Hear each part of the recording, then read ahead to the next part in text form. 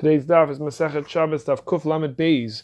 Today's daf we learn the principal sources of some of the Torah's mitzvot whose performance overrides Shabbos observance. These are Bris Milah, Pikuach Nefesh, and there's a parallel Gemara, Maseches Yoma, daf Pei Beis, and the Gemara in Psachim and Ayin Zayin Amud Aleph, and on Amud Beis of our own daf, adds a third mitzvah that's Docha Shabbos, override Shabbos, and that's a service in the Beis HaMikdash. Rav Nebenzahl in his Chidushim on the Agadah of Shabbos, in Chelek Aleph, page Kuf Samech Zayin, is a beautiful idea that these three mitzvos are keneged the three big Averos. First of all, the Avodas HaMikdash, talk about the service in the Beis HaMikdash, the Rambam writes in Moreh Nevuchim, Chelek Gimel, Perek Lamed Beis, the whole purpose of the Korbanos was to set us apart from the idolaters. Bris Milah is a contrast with Gilui Arayos. This is also discussed by the Rambam Moreh Nevuchim later in Perek Mem Tes. And Reb Chaye developed this idea in the Perek in Bereishis and Perek Zayin, that talks about the Bris Milah over there. So finally, Pikuach Nefesh is Keneged Shvichus Damim.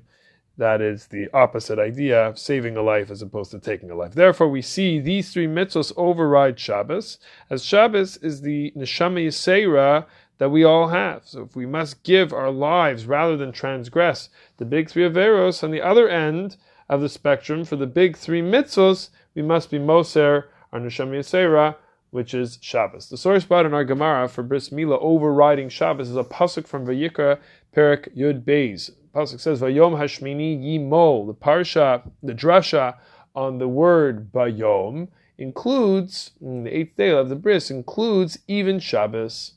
Agav, the Sheiltos Rav Achai Gaon, Parshas Achroimos, learns out from the extra vav in the word U Vayom. An interesting lamdus is raised by the Rogatchover and Shaus Tshuvas Tzafnas Paneach, Chelek Beis Siman Chav Gimel. We know that there's a lacha that if a baby is born and the doctors determine that the baby has jaundice or needs to be kept for other reasons, the bris won't happen on day number 8. The way it works from there is once the doctors give the green light and clean bill of health, 8 days are counted from that point. So let's say if day 8 after that point then falls on Shabbos, the bris does not happen on Shabbos and gets pushed off to Sunday. Only a bris that is be'ito, that actually falls on the 8th day after being born, overrides Shabbos. Comes the Rogatchover and raises the following chakira. Do we view this halacha that Milah is Docha Shabbos, that it's the Milah Bismana, the general concept that's Milah Bismana, or is it the Chiyuv Lamul Bismana, meaning it's on the individual?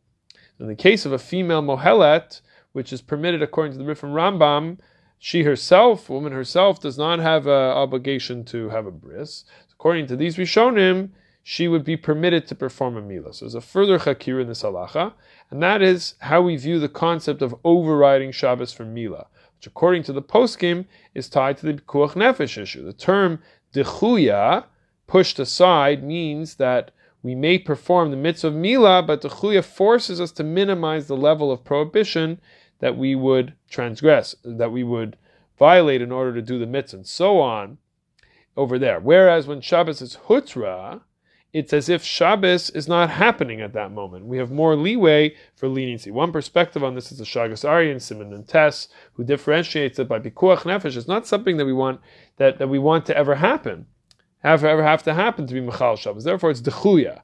It's something we don't want it to happen. But Milah, it's a Torah imperative to do Milah Bismana. Therefore, it's Hutra. One final application Rabbi Felder brings in Yesod Yeshurun Chelek Daled, page Reish Tez Zayin, when he was asked if a Shabbos bris should be delayed because people will be machal Shabbos to prepare or drive to the bris. So he quotes the Tosas and Megillah and Avdal that we shouldn't push off a Shabbos bris because the chashibus of the 13 brisin that are mentioned by Avram Avinu.